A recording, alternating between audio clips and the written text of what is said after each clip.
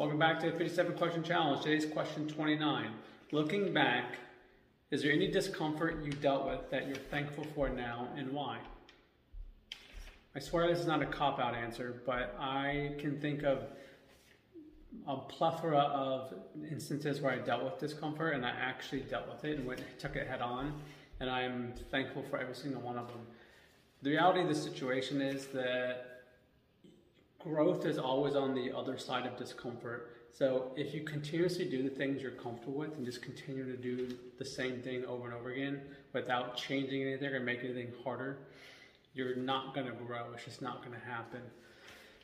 Now, is a time when you're practicing things, you have to keep doing the same thing to a certain extent to make sure you're going from not being able to, or not messing it up, to not getting it wrong. Like some kind of fundamental things, like in sports, for instance, like you may do the fundamental footwork drills so much that you're trying to perfect them. Now that's a different story, but for the most part, you're pushing yourself harder and harder so that you're making sure that you can do those in situations where stress is high and you don't have to think of it. And that's really what this comes down to, is as I lost my confidence in myself, that I stopped going towards those moments of discomfort.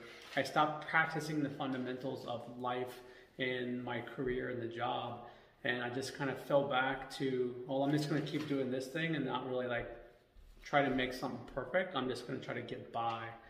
So for you, looking back, is there any discomfort that you've dealt with that you are thankful for, and why? And is there any that you've dealt with that you're not thankful for, and why? Let me know.